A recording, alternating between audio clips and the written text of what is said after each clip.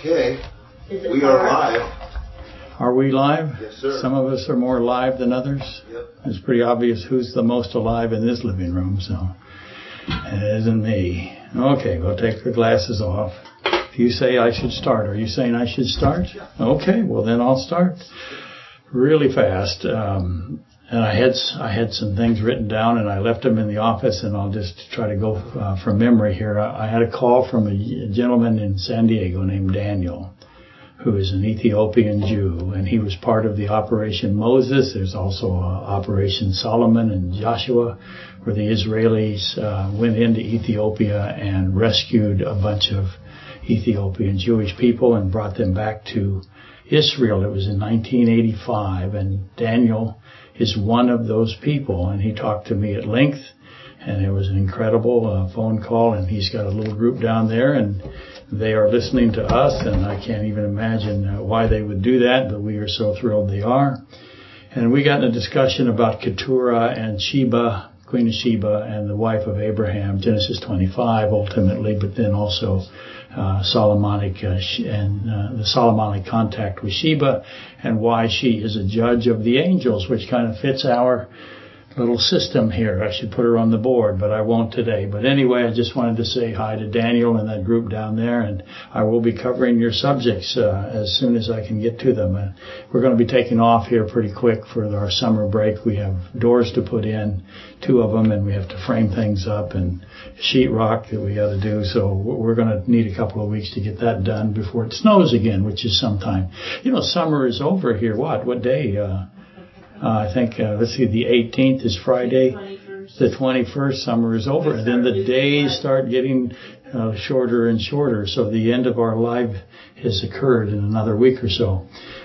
Okay, so here we go. Let's see, where am I? June the 13th, 2021, lecture discussion number 141 on the book of Joel, Revelation, Ecclesiastes, Job, 1 Kings 13, 2 Kings 23.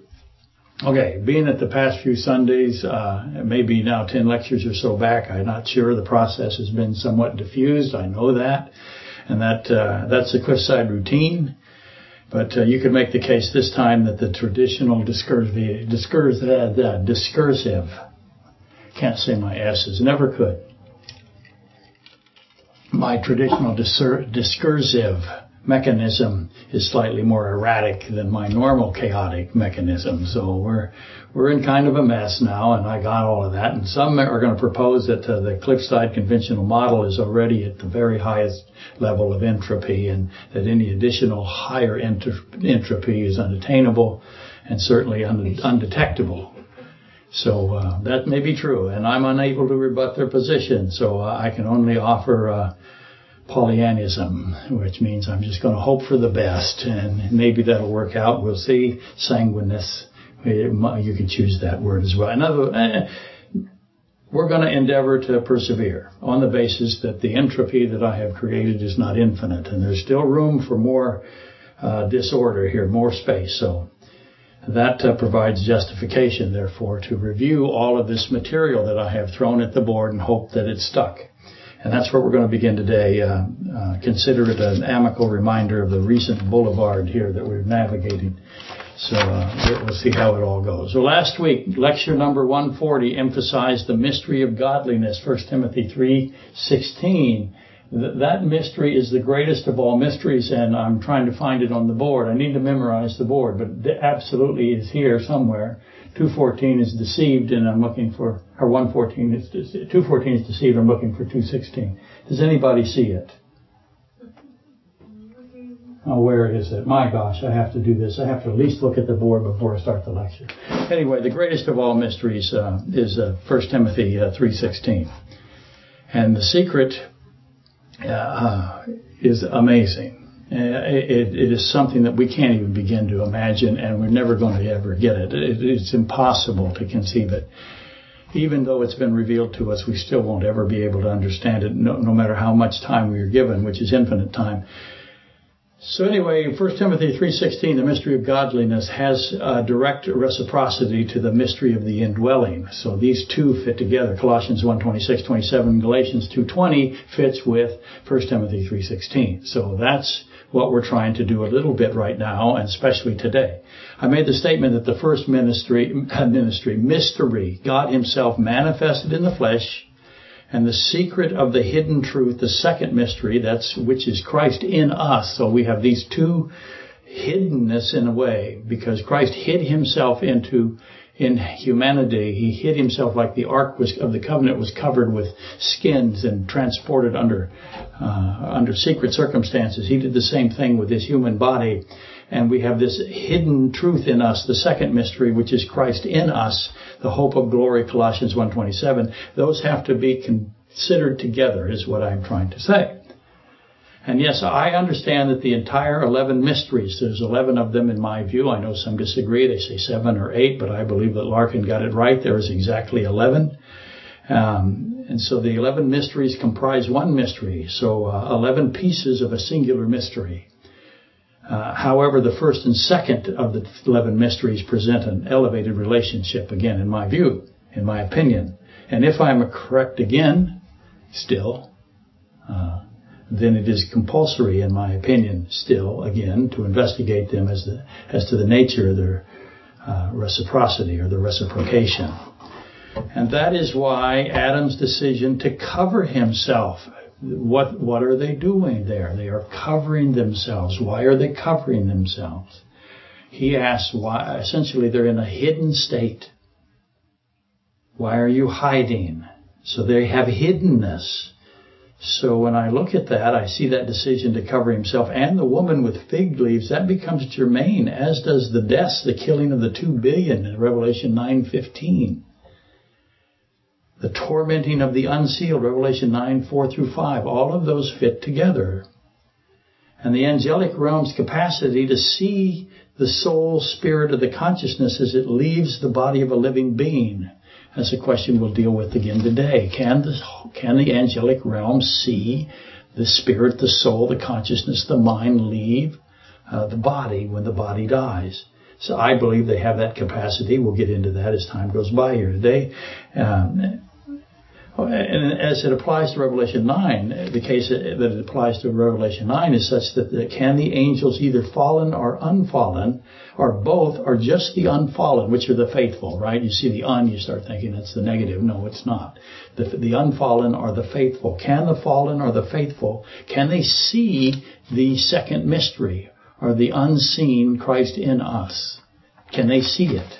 Can they detect it? They can certainly see the Spirit when it leaves. And they know which direction it is going, don't they? Not direction, but so much they know what destiny that it has. Can they see the indwelling or the second mystery? The seal of the living God. Christ in the saved. All of those apply to the second mystery. And whenever I swerve or careen into this subject, immediately and usually I am asked about 2 Corinthians 12:2-6. So as it relates, let me find it for us. 2 Corinthians 12:2-6, as it relates to Enoch, Elijah, Moses, and John the Apostle. I get it almost every single time, so let me preempt that. Let me find it first. Being a professional, I should read things. I used to use playing cards. Okay, here it is. Let's read this really fast. This is Paul. It is doubtless not profitable for me to boast. I will come to visions and revelation of the Lord. I know a man in Christ who, and what he said there, and I didn't read it really well, that he's not going to boast about having seen visions and having this revelations of the Lord come to him. He won't brag about that. That, by the way, should make you very, very suspicious of people that say they have a word from the Lord and they boast about it. They're drawing attention to themselves. We have a word from the Lord. It's the entire Scripture.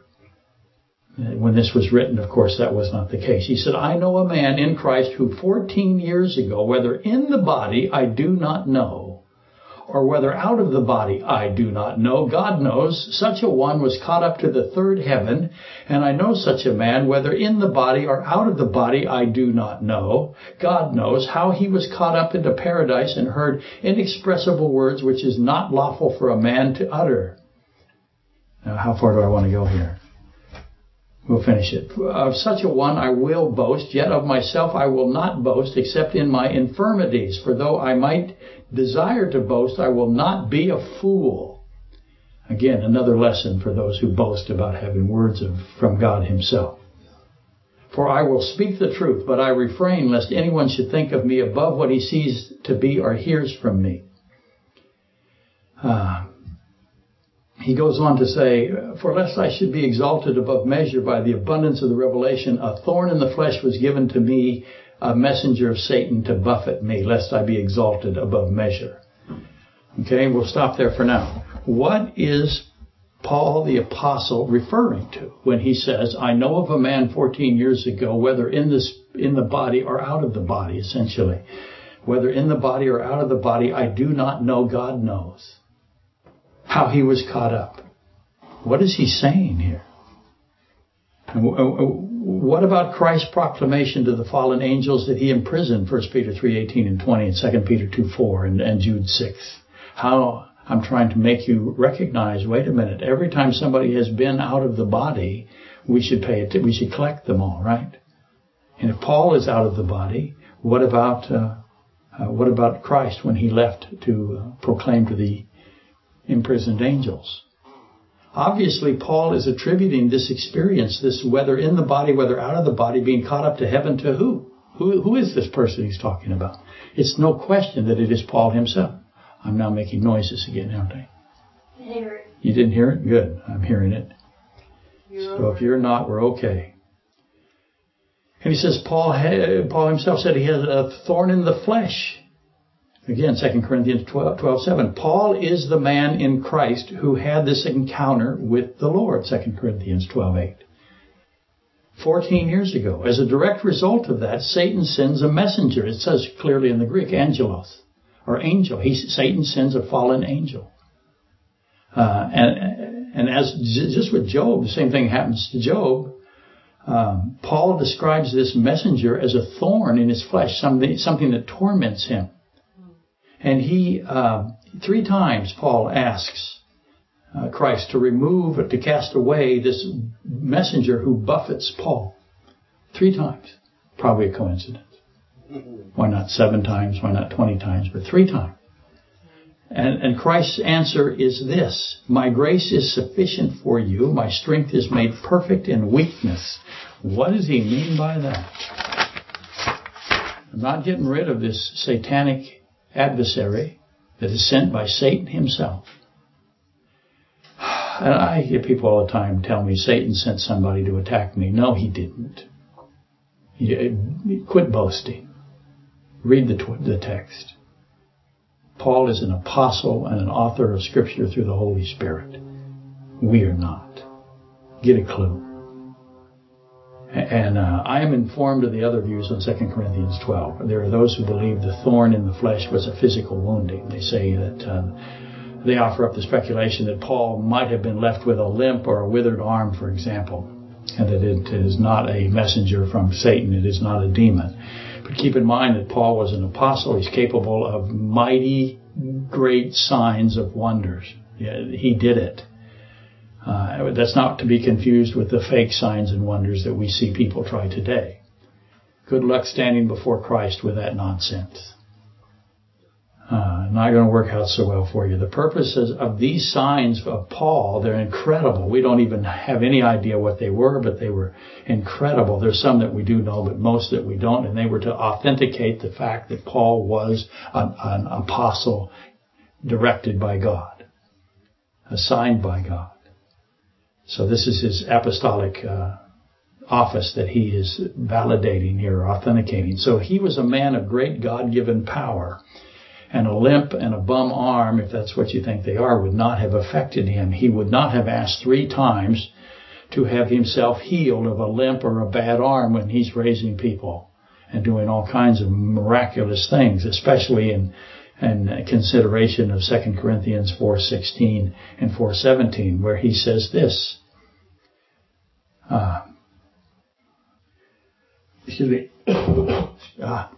Therefore we should not lose heart. Even though our outward man is perishing, yet our inward man is being renewed day by day. For our light affliction, which is but for a moment, is working for us a far more exceeding eternal weight of glory. What is he saying? What is our light affliction? That is our rate of living. In other words, good health is the slowest possible rate at which we die, right? Mm-hmm. So my afflictions, my 104, I'm up to 104 kidney stones that have come through me that I have manufactured myself. Finally, I've made something of value that I turn into jewelry for my lovely wife. She can't wait. But 104 of these nasty things have come through, and it hurts every time. And I'm still struggling with it. I'm standing here in front of you with my left ureter is inflamed. But that is a light affliction. What else is a light affliction? That's an infirmity. Obviously, he would consider a lame arm or a bad foot to be a light affliction. He would not ask Christ 3 times to take it away from him. Now, a messenger from Satan is a different complete story because Christ has authority over the demonic world. And so that would make the most sense in the context. A light affliction for a moment, and what he considers a moment is our lifespan. Our lifespan would give us 100 years if you want. A lifespan of 100 years next to infinity is insignificant nothingness. It's basic math. There's always math. So infinite eternity is what we're talking about. And yes, that's an intentional redundancy. I get to do that because somewhere, no, that's not on there anymore. Well, I used to be the highly trained religious professional. Okay, lots of information pathways that are available to travel now. There are plenty here, and they explode out and they go into disparate regions of Scripture. As always, is a pattern, as you know. That's the way the Bible is designed, and that's why we pay so much attention to it, and that's why we value that so much. Scripture always appears that it's going to scatter out into directions that are never going to reconcile, but that's not true. What seems to be unconnected fields of reference is never that. It always finds itself. The Bible will eventually touch everywhere. It's only a matter of searching it out. The more you search out the degrees of separation, the more you find that it is interconnected. That is how it works. And that's how it identifies that God wrote it. He put it in this format. That's just why he did this. It's because it's astonishing. It's also an example of his creation. As you know, as I've said many times, just look at the cosmological aspect, the heavens, the gravitational fields that exist out there, how everything fits. There's no possibility that kind of complexity could have arisen out of nothing, out of an explosion, unless the explosion was done by the author himself. And he doesn't have to have an explosion. He can literally put all of the information in place at once. He is that kind of intelligence. But it identifies that God himself is the author of this book. And his purpose, of course, in this book is to bring forth testimony of himself in the person of Jesus Christ. Jesus Christ is on every single page, and it must interconnect somewhere. If it doesn't, then you've got a book that's apocryphal, or you've got a book that is not valid and shouldn't be part of the canon, and it was cast out for those kinds of reasons. Anyway, it's common to find commentary on 2 Corinthians 12 to be included in discussions on the intentional or the stress-induced disengagement of the soul from the body. You have some religious people that say to you that they can accomplish this by putting their body under stress. We have other people that say that it occurred to them under a stressful situation. And we have others that say they do it themselves with pharmacological agency. So when you get into this discussion, those 3 things are going to show up. And usually I get questions on dimethyltryptamine. They bring that to me, and it rises up. And dimethyltryptamine is a Schedule I controlled substance. It's a hallucinogenic. It's plant-based, though it is also synthetically manufactured. And you're going to find records of mystics, ancient records, very, very old, thousands of years old, that insist that dimethyltryptamine contributes to an out-of-body experience. That they can drive the soul, spirit, the consciousness, the mind, whatever you want to call it, out, and they can look back at themselves.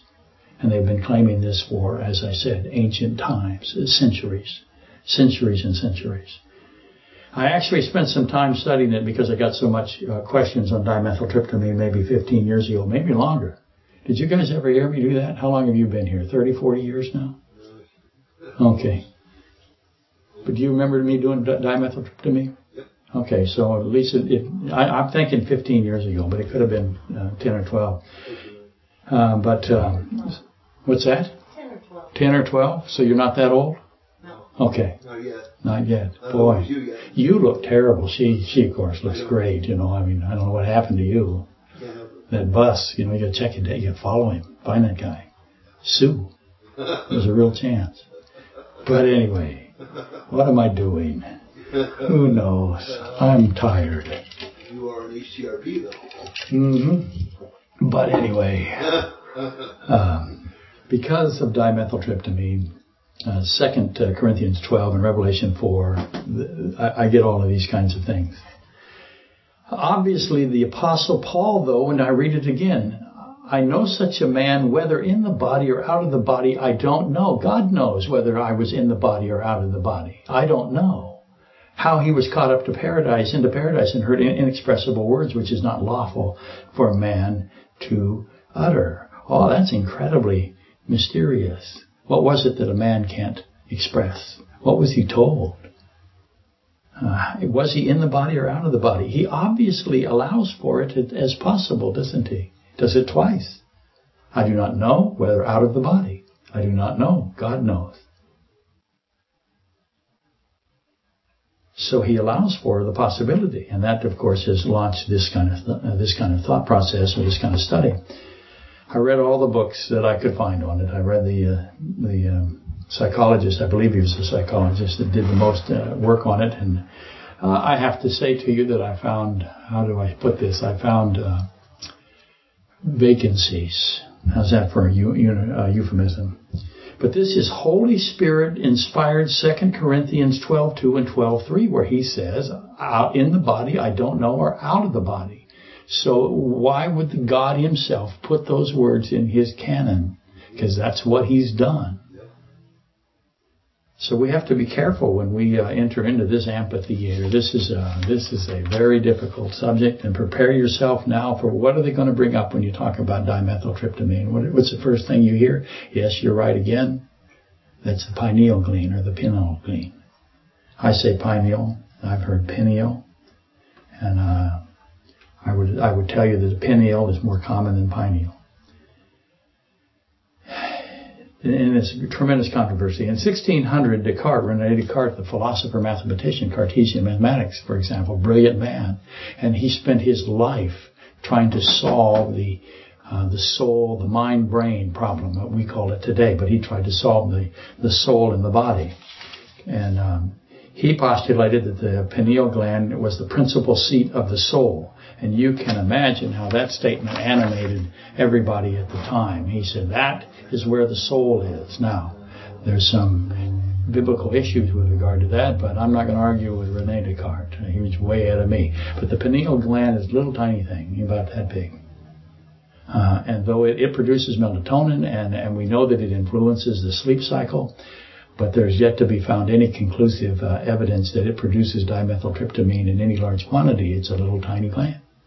And where it's located is fantastically interesting. They say it was the third eye. You've heard the third eye, the mystics do, and they've paid attention to it for, like I said, it's an ancient controversy, and they paid attention to it in every aspect for thousands of years.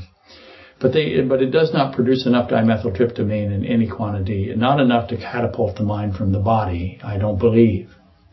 And either that, and not enough to cause a psychosis that might convince somebody that it did do that. It is a hallucinogenic drug, especially when it is synthetically produced, but it's also in large quantities able to do very dangerous things to people. So the pineal gland, is it the gateway in and out of the human experience? The mystical third eye? Probably not. Does the pineal gland form 49 days from the conception in babies? Yes, it does. Anything that's a 7-7, I start paying attention to, because I got 490s to deal with here pretty soon. God likes 49 490s, and he makes sure that he includes them. So this pineal gland is in there. 490 plus 490 plus 490 plus 490 is 1953. Have you figured that out yet? But it is. And that's a very, very significant mathematical composition that has been revealed. And I always ask the question, why does God reveal these kinds of things? What is He doing? Who's it for? Is there a lot to be discovered on the pineal gland? Is it much that is unknown? Oh, yeah. There's a lot we don't know about the brain, for sure. We have no idea. You see some fantastic research going on in this particular area. Is it easy to get lost in the weeds of the bizarre? Oh, yes, it is. So you got to be a little bit careful. Be judicious. And more of this is going to come as we get into these kinds of subjects, because here we are. Because ultimately the subject is the certainty of the breath of the Spirit of life in all living beings, the absolute positive certainty of that. And I got a letter from Susie from Bakersfield. Hi, Susie. I've never received a letter like this before. I can't tell you what it is because I don't want to reveal it. It is a very sensitive matter, but it's an extraordinary experience. And so Susie from Bakersfield has motivated me to spend a little bit more time in it, and I certainly take it seriously. So whenever we're doing this, we got the ladder of Genesis 28:12 through 15. This ladder keeps coming up and coming up and coming up. It's really valuable to have a firm grasp of it. That's the angels ascending and descending. That's Luke 16:22. That's Hebrews 1:14. All of those scriptures are involved in the disengagement of the soul from the body. And I have a note to read Hebrews here, so let's do that really fast, just to cement this in here.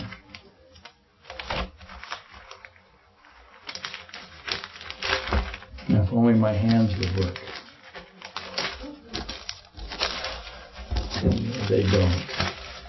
What is happening to me? Hebrews 1:14. Are they not all ministering spirits sent forth to minister those who will inherit salvation? So I'm going to now make the leap back to the ladder of Jacob in Genesis 28:12 through 15, where they're coming and going up and down.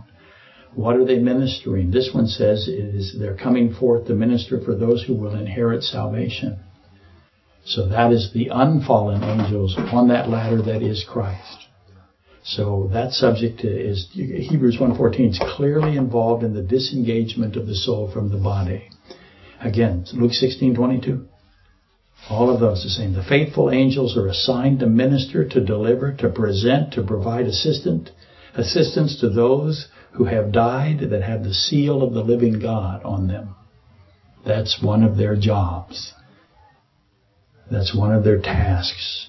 And these are the ones that have the seal of the living God. These are those that are the recipients of the saving blood of Jesus Christ. They're the heirs to salvation of Hebrews 1:14.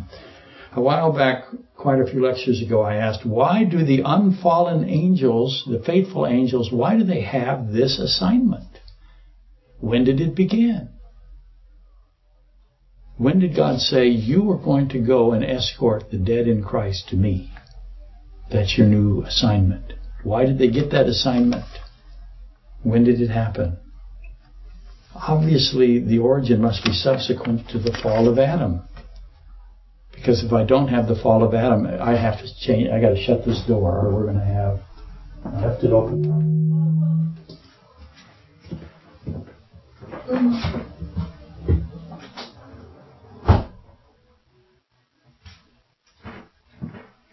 If I don't shut that, we're going to have barking dogs. I could have shut it for you. You could have, but I was so much faster at jumping up and rushing to it. I could hear the noise starting out there. It's a hot day here in Alaska. We call hot, what is that, 66 degrees? Oh, it's horrible. Gosh, we got air conditioning. Everybody's eating ice. It's so hot. No one can sleep. It's really awful. Hopefully it'll get down to 14, 15 degrees here by July. We're hoping, like normal.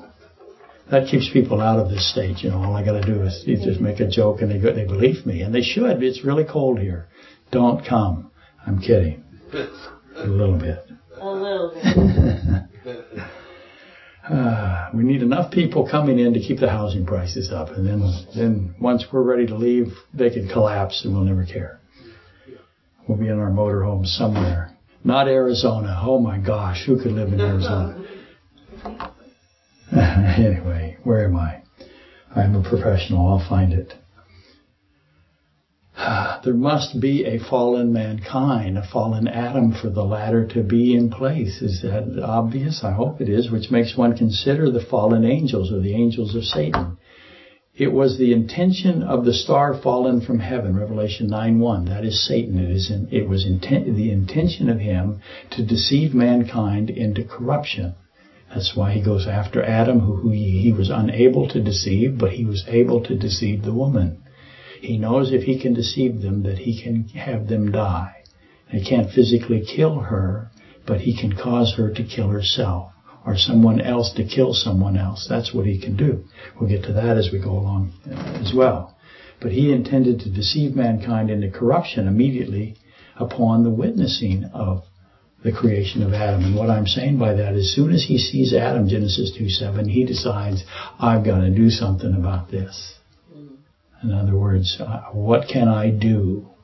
And then as soon as he hears you will surely die if you eat from this tree, which it comes quite quickly, I assume, then that gives him his opportunity and his methodology. Does that make sense? I hope it does. I need to stop saying, does that make sense?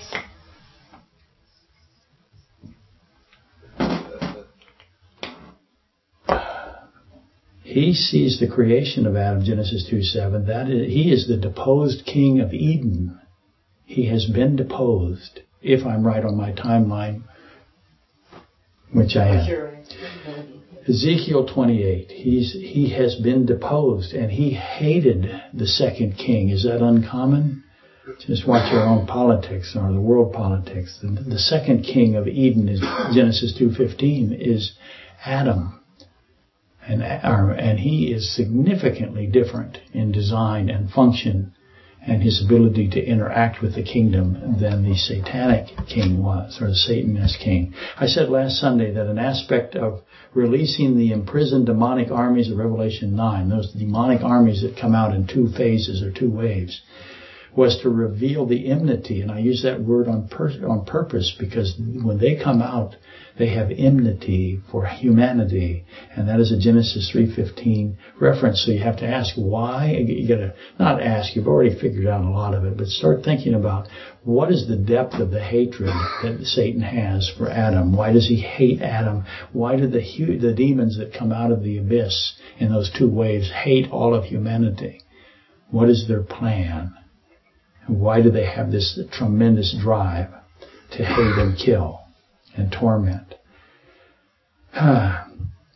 The intensity of the hatred of the fallen angels is hard to even for us to imagine. It is incredibly powerful. So again, where did this hatred come from? Why is it here?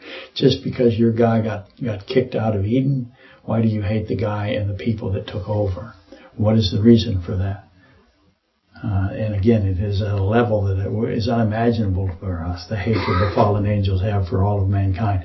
And there are two objectives of Satan that rise to the top of all of his ambitions. One is to inspire as much death and misery as possible. He wants total, complete, murderous evil and wickedness, and he wants it to end humanity. He wants humanity to be this way. He's trying to create as much of that in humanity as he can. He knows his fate fully. He has complete knowledge of what's going to happen to him. He's in the lake of fire, Matthew 25:41. Somewhere over, right there. Look at me find that. Yay, I found one. So he knows where he's going. Satan intends to maneuver, if you want to think of it that way. And it's hard to have words to describe this kind of stuff when you compare God himself, and you have to maintain that timelessness that he has and that infinity and that omniscience and omnipresence and omnipotence.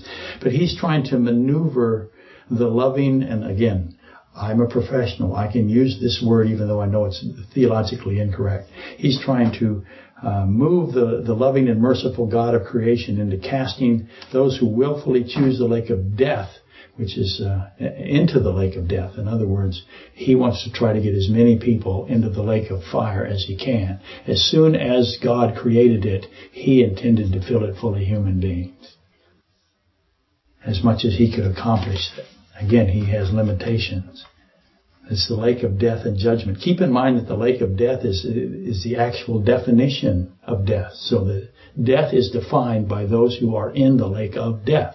If you are in the lake of death, you are dead. If you are not dead. In fact, you are alive. As God defines death and life. Death and life to Him is location, is destination. It is not a condition in the sense that we think of death as this absence of the spirit from the body. He does not think of it that way. That is the first death. The second death is how He makes His definition. Our physical death is but a light affliction, as Paul said. In comparison, again, in mathematics, my lifespan is very short compared to eternity. So it's a light affliction. And number 2 is to bring the chaos and wickedness, the murder, to such an altitude that God weeps. Because God weeps for the lost, those who choose the lake of fire. He weeps for them. He wishes that none should perish. He says that consistently. And He weeps for the lost. Whenever God is sorry or whenever He is weeping and sorry for those who He knows have chosen this eternity and condemnation. So He nonetheless, though, is going to end the sin and the violence and the continual evil only, which is what is occurring. We're watching that, the building back up of the continual evil only, all the murdering of children, and it's just astonishing how much wickedness is now in the world. And I can see it growing and growing. The darkness is taking over. The first time that He ends all of this violence is, of course, Genesis 6. He's got to stop it. It got too much. He had to shut it down. He shut it down in Sodom and Gomorrah. He shut it down in Judges 19. He shuts it down in the Tower of Babel with Nimrod. So He lets this evil grow, but then He always ends it. If He doesn't end it, then what is He? He is willing to allow it to continue, and that is in itself not something that He can do, because that would be wickedness itself. Allowing wickedness is wicked.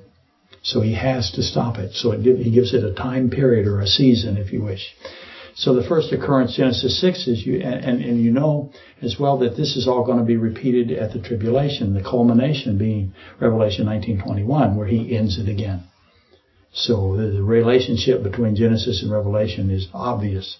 The irony in all of this is that Satan's lie with respect to existence and will is antithetical to the killing of human beings, or the death of human beings. So let me say that again. Satan has a lie. And then he goes about trying to kill as many people as possible that he can influence the deaths of. Those are in conflict. They are a contradiction. So let me repeat it. Satan's lie with respect to existence and will is antithetical to killing humans. In other words, the demons desire to be given permission to kill a human being. They want that really badly. Satan wants it really badly. But that permission is diametrically in opposition to the lie of Satan as he has expressed it, as it's recorded in Genesis 3:4, Job 1:6-12, Job 2:1-10. So they don't fit. He's doing something that is the opposite of what he says is true. In John 8:44, he's the murderer from the beginning, and he's a liar, and he's the father of it. I should inject that Satan and his angels cannot now kill a man or an animal. They can't do it. They can facilitate it.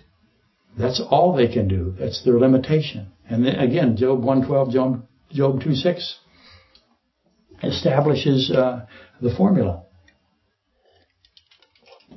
Similar to the first woe of Revelation 9. There was no death for 150 days. He let the first wave come out, the Abaddon wave, and no death. Torment can't kill him. Abaddon's attack. However, the second woe of the three woes, there's three woes. The first woe is the locusts that can only torment 150 days and no death. The second woe is the demonic army of the four angels, and they are given license to kill a third of mankind. 2 billion people, as we now count. By the time it happens, I believe it'll be at least 2 billion people will be a third. So there's this monumental change. Cannot kill. Now they can. Why? What's going on in Revelation 9:4 and 5 and 9:15? It's not a coincidence, because there are no coincidences in the Bible, can't say that enough, that 1/3 of the angels fell with Satan, Revelation 12:4. having been waiting for the hour and the day and the month and the year, Revelation 9:15. I need to read Revelation 9:15 because it's extraordinary. Absolutely extraordinary. So the 4 angels who had been prepared for the hour and the day and the month and the year were released to kill 1/3 of mankind. Unbelievable verse. Unbelievable. Obviously, I have 1/3 of the angels fell with Satan, and what's their capability? To kill 1/3 of mankind. That is not a coincidence, because there is no coincidences. Stop it. It's not arbitrary, because there's no arbitrary in the Bible. This is an omniscient being that wrote this, that inspired it, that gave it to men who act as his agencies. So, Revelation 9:15, they have been waiting for the hour, the day, the month, and the year to finally be able to physically kill a human being. And here it comes. Instead of enlisting mankind to kill mankind.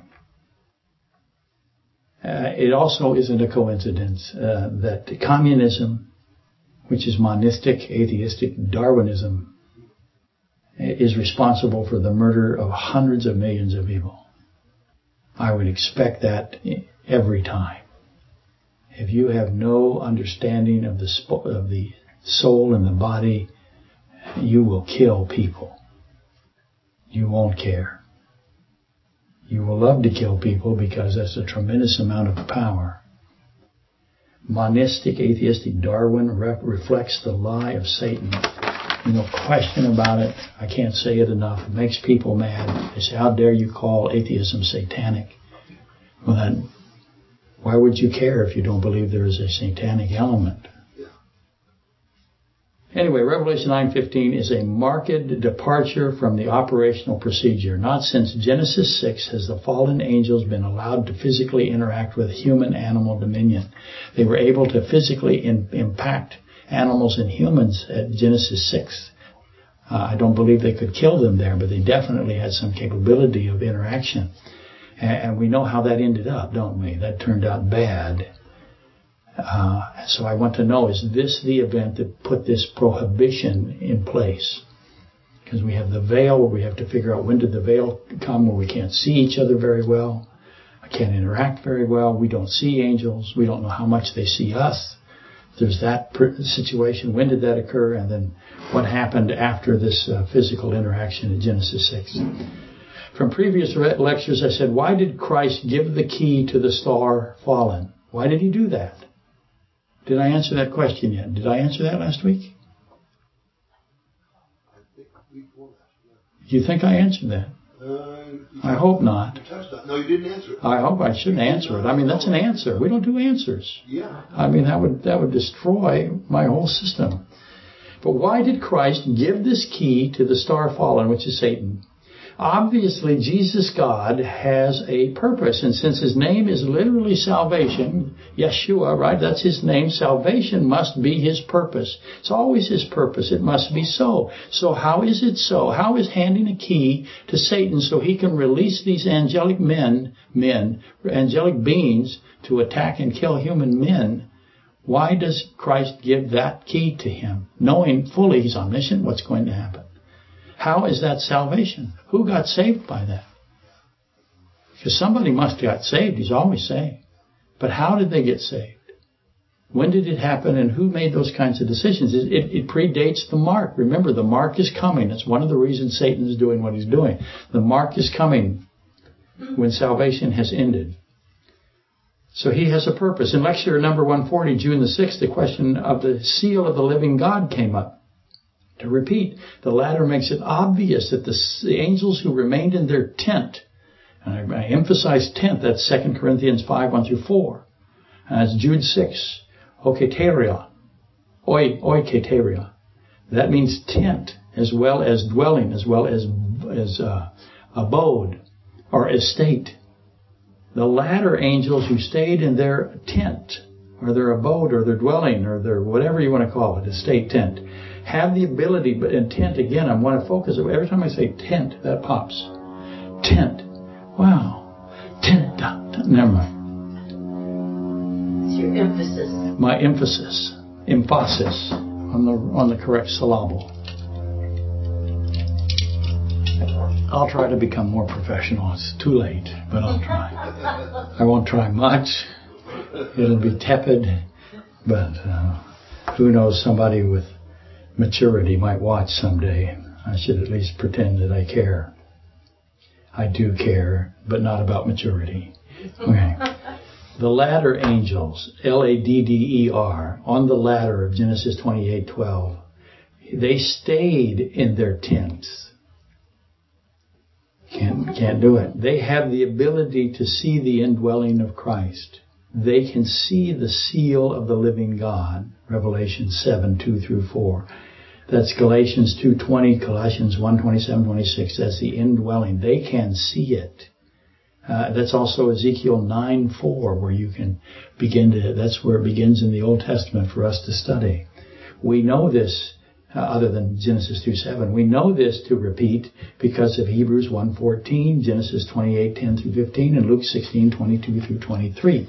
That tells us that they know who has the seal, who has the indwelling.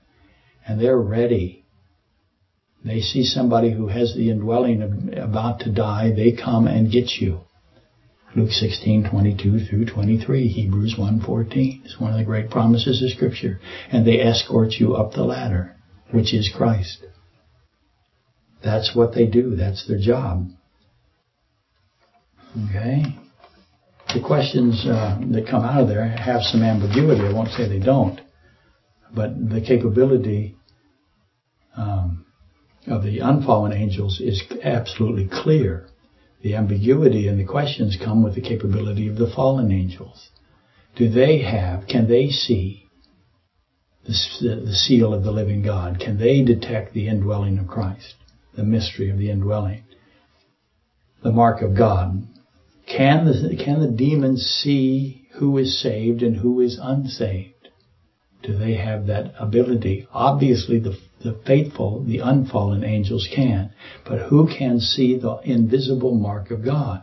I should sidebar here. The mark of God has a counterfeit. We know that, don't we? That's the mark of the beast. The counterfeit and the real, or the truth. And both are applied to the forehead. Ezekiel 9:4, Revelation 14:9, 13:16.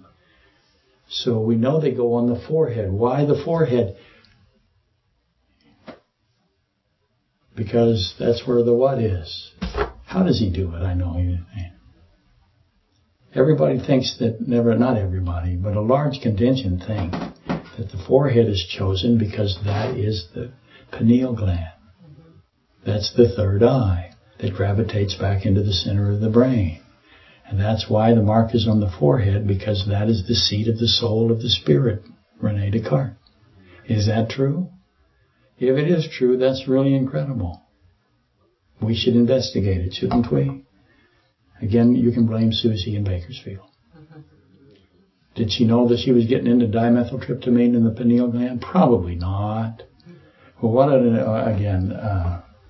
I can't reveal it. I shouldn't even say about it, but I just was stunned. I've never received a letter like that in my entire so-called career. So, anyway. One mark, that's the mark given by the invisible God, is invisible. Duh. The other is seen. So I have an unseen mark and a seen mark. And he tells us that the unseen mark should be sufficient for us. And in this day and age, that's not necessarily the case. I don't think it's an issue of significance, but we are a group of people that want others to see us more so than ever. Look at Facebook. I mean, we are not content with the unseen. We are desperate for the seen and being seen. As a country, for sure, but it's going all over the world, and you can see the spirituality ebbing away for the physical, right? For the affliction, for the moment, instead of the eternity. We know that mankind cannot see the unseen mark of God. Mankind, evil, murderous, wicked men, have marked others for death. And they don't be mistaken. The mark of the beast is a mark of death. But we have had Nazi Germany, for example, mark every Jew in order to kill them. That was the purpose of it. It's a mark of death. And mankind has done that all throughout his existence. But that's exactly what the Antichrist is doing. He's marking people for death. What death is it? It's the real death. It's the second death. Revelation 20:14. Certain death, Revelation 14:9-13. You take the mark of the beast, you will certainly perish in the lake of fire, which is how God defines death. And people will willingly do it. Okay, have you decided if the demonic armies can see the unseen? Did you decide? Can they see the indwelling of the seal of the living God? I think they can too. Because Revelation 7:9-17 implies that they can. It tells us that they can. Something I let slip out last week, which was a big oops. Knowing fully that I was going to build to this particular question, I already gave it away. Right on the old, where the pineal gland might have been. Okay. Revelation 9:3-6 tell us that they can absolutely, gosh, I got to take more water. I have a...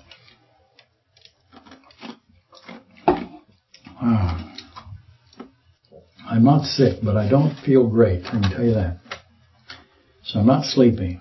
I mean, the way I deal with this is I don't sleep. No matter how wonderful my chair is that I have to sit in order to keep myself in the proper position. So it gets to be tough. Revelation 9:3-6 tells us that they can absolutely see those, the fallen, the demonic angels, can absolutely see those who do not have the seal of the living God on their foreheads, because they are told, do not torment any except those who do not have the seal. So they have the ability to determine who has the seal, one way or another. Or if they try to torment somebody and he can't be tormented, well, they assume that he has the seal, so they go to somebody that they can torment. So they are tormenting the unsealed or the unsaved at the time.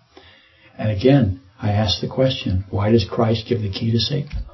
Because they can torment those who are unsaved at the time. There's how you get to your salvation position. Somebody's going to be saved. They can't find death. They will not die. What is that? They try to die. They can't die.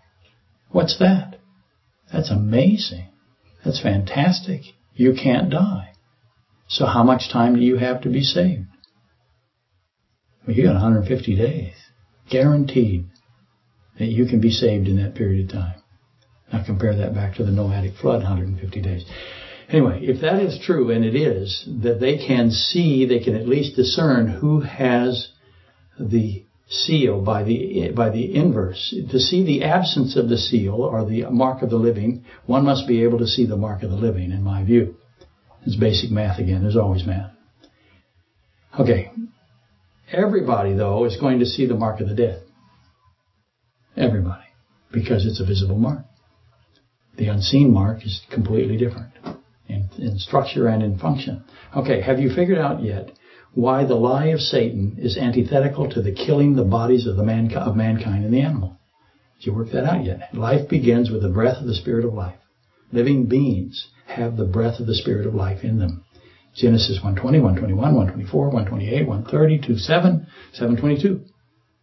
Living beings have the breath of the Spirit of life in them. That's how they're defined. That's how they become alive. That's how they become everything. The body is simply the manifestation of the breath of the Spirit of life that is in you, your consciousness. So Satan lie is absolutely the opposite, is contradictory to the killing of the bodies of mankind and animal. Angels do not have blood. They do not have the breath of the Spirit of life, because what is required to have breath? You have to have a lung system, which means you have to have a physical system, a cardiopulmonary system. You have to have a systemic cardiological system. Your blood, veins, arteries, valves. All of those are physical entities. Angels are spiritual beings. They do not have those physical entities. They do not have blood.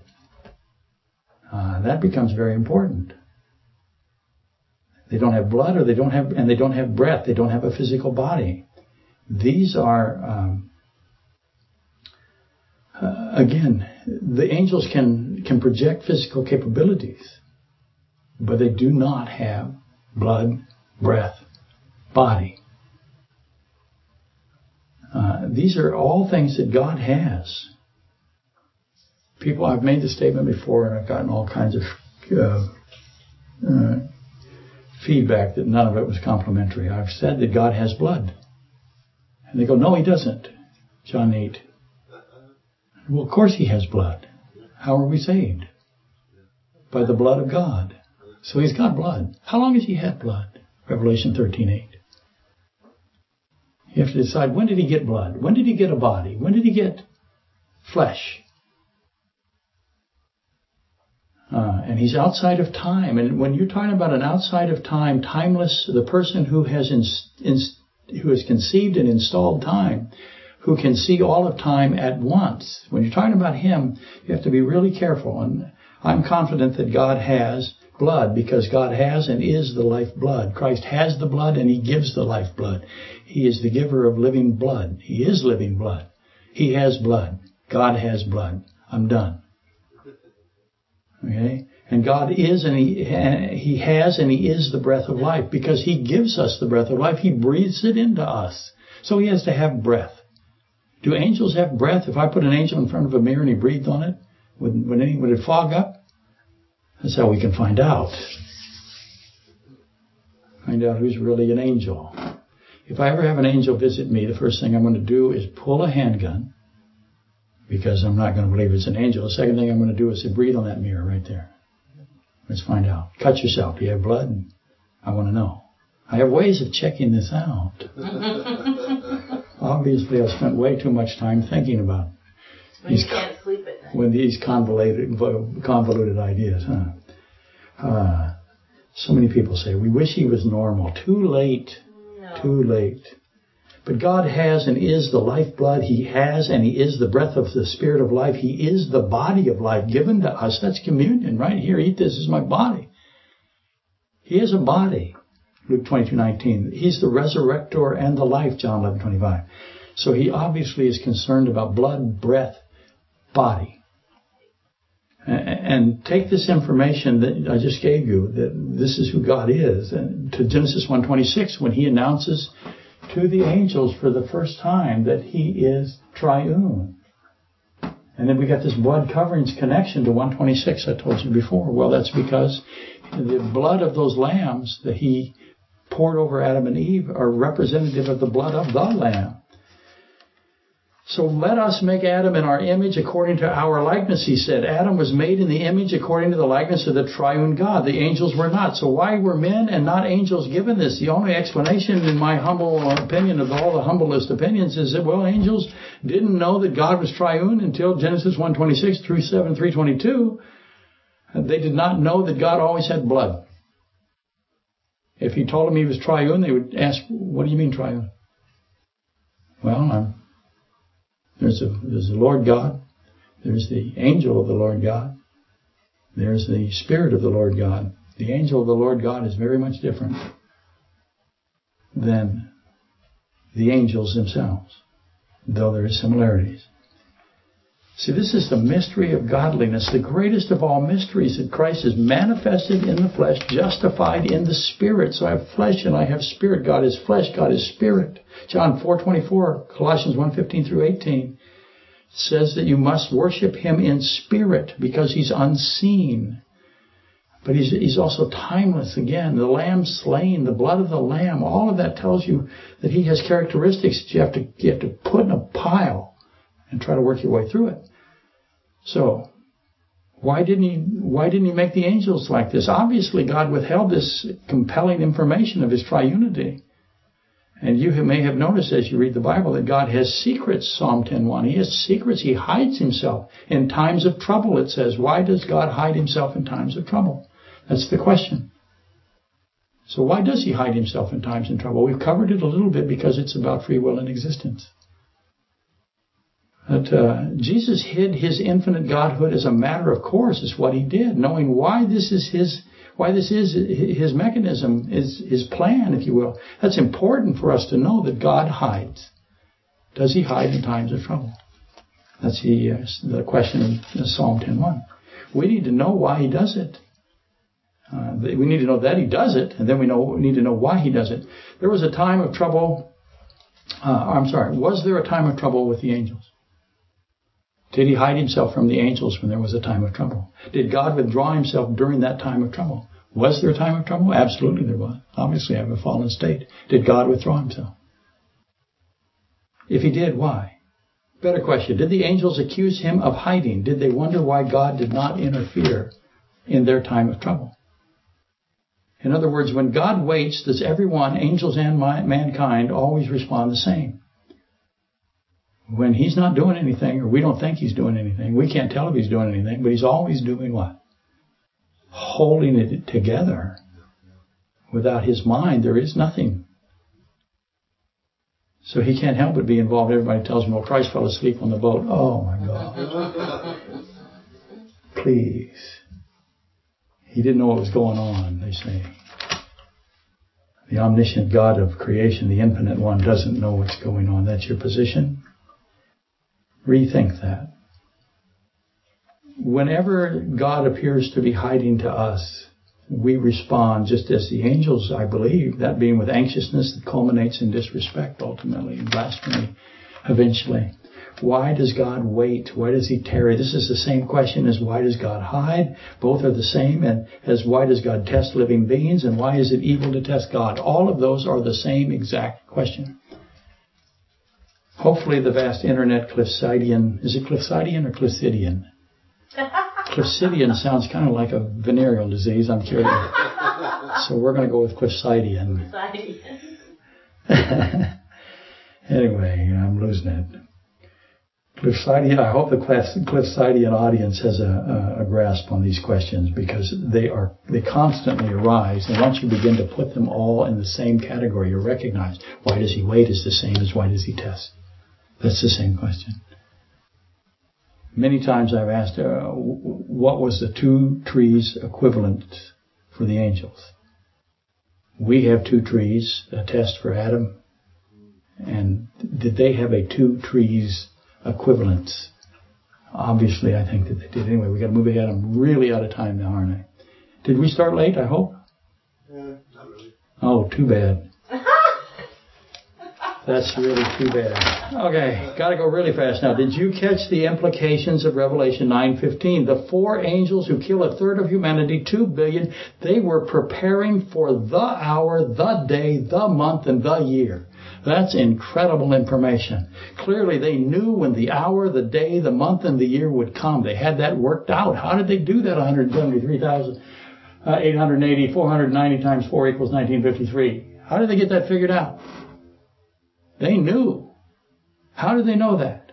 They knew that when the hour, the day, the month, and the year would come, and they were preparing. They were waiting. Finally, they could exact their revenge, their vengeance. Matthew 24:36, steps 8 and 9 and 10 of the 12-step Hebrew betrothal ceremony template. That is, but of that day and hour no one knows, not even the angels of heaven, but my Father only. That's Hebrew betrothal ceremony. That's, again, steps 8, 9, and 10 of the 12 steps. 2 Peter 3, 1 through 13, Mark 13, 32 through 37. All of those, 8, 9, 10 of the 12 steps. So Christ is omniscient and he's timeless. He knows. He's telling the disciples that the system is designed on a 12-step Hebrew betrothal template, and you can figure it out.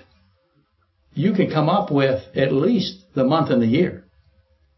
Can you get the day and the hour? Well, these guys got the day, the hour, the month, and the year. They knew it. They were preparing for it. They figured it out. The point for today, is that the 200 million demon army knew. How did they know? How did they figure out? And for what did they seek revenge? They want revenge. They want vengeance. They want retribution. For what? I will answer that. For their death. They were killed. They know it. Real death. I found it once. Right here. 25:41 Matthew. They want vengeance for their death. And what do you do when you have been killed? You go kill the one that killed you. So they blame humanity for killing them. Which human do they blame? So we'll figure that out pretty soon. The Noahic flood was about 1,670 years ago from Adam. I'm sorry, not years ago, years from Adam. 1,670 years from Adam was the Noahic flood. Genesis 6, somewhere where the angels came down, intermingled with the men, 120 years of warning, that was somewhere around 1550. From Adam. The murderous army, assuming they are the Jude 6, Genesis 6 fallen, have been preparing for 4,500 years. They figured out that we're going to be able to come and do what we want to do in 4,500 years. If my timeline is correct, which it is. Yeah. So those who have a purgatory position are finding that view now in tatters. It's shredded. The fact that they know the hour, the day, the month, the year, and they've been waiting 4,500 years. There is no purgatory. No possibility. It's in conflict with that very specific truth of 9:15 Revelation. So this also brings light to why Satan is released after 1,000 years, Revelation 21 through 1 through 3. He's put in the abyss and he's released. And it says he must be released. Satan must be released for a little while, Revelation 23. Must happen. Why must it happen? For the same reason that they must be released in Revelation 9. Why must they be released? What's going on in Revelation 9? 150 days of no death. What's that? Salvation. You're drowning for 150 days. Imagine you're in the ocean. You're in the Titanic. Remember that? Mm-hmm. You're in the Titanic, and there you are, bobbing up and down for 150 days. You can't drown. Now, is that good news? That's fantastic news. And at the same time, you're being stung and tormented by locusts and scorpion type thingies. Satan must be released for a little while. Same reason. Certainly Revelation 9, Revelation 21 through 3 explain a basic truth here, or reveal a basic truth. They must be released. Satan and his angels will kill humans and animals given the opportunity. 4,500 years they wait for this. Which is why the lake of fire is eternal and there is no purgatory. Can you make that connection? You're looking at me like I'm crazy. Okay. There is no repentance. 4,500 years, all they want to do is come out and kill human beings. There is not a single repentant demon. Not one. No remorse ever. That solves the Judas problem in Matthew 27:3, where it says that he regrets. The word means, remorse. He's remorseful. The word means regrets, as though he's been outmaneuvered. It does not mean remorse, because he had no remorse. There is no repentance. Recidivism rate for the fallen angels is what? It's 100%, no exceptions. Nobody repents in the abyss. That's why he lets them out. There is no purgatory, because purgatory assumes that human beings have the right to repent. There is no repentance. When you're in the lake of fire, you're in the lake of fire and you do not repent. And therefore, if I had billions of murderers in a state penitentiary, and I know if I let them out, they're going to kill. Do I ever let them out? So, that's why it's eternal. Finally, everyone's favorite word, along with lastly, and make him stop, Mom. The lie of Satan is contrapositive, disproves. It's been disproved. It's disproved by the second demonic wave of Revelation 9. And many of you out there on the internet, I'm sure, and Dave and Terry and Lori for sure, have already figured that out. You see, if there is no free will existence, as Satan says, he says there's no free will existence, why would they wait 4,500 years to kill those who have no existence? Why are they all animated to kill somebody that ceases to exist? You just wait. Oh, another one doesn't exist now. All I have to do is wait. But they don't want to wait. They want to kill them. They want vengeance. Do you want vengeance over somebody that expires within less than 100 years? Who extinguished at 100 years approximately? Isaiah 65:20 now is explained, isn't it? Why there's 100 years to those in the millennium. Revenge requires the lake of fire to be eternal and the New Jerusalem to be eternal. And you can figure that out really fast, I hope.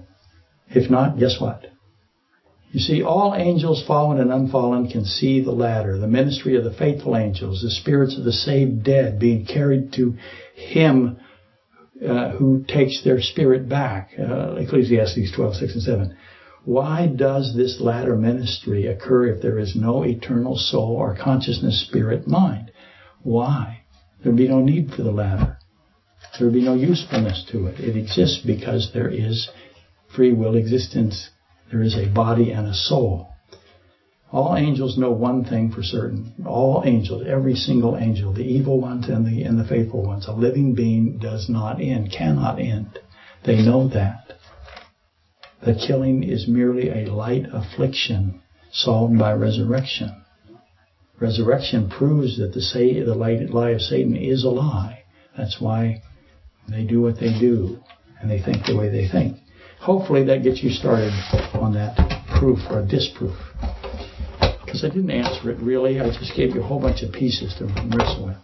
So I am done now, right? Yay! Everybody says yay.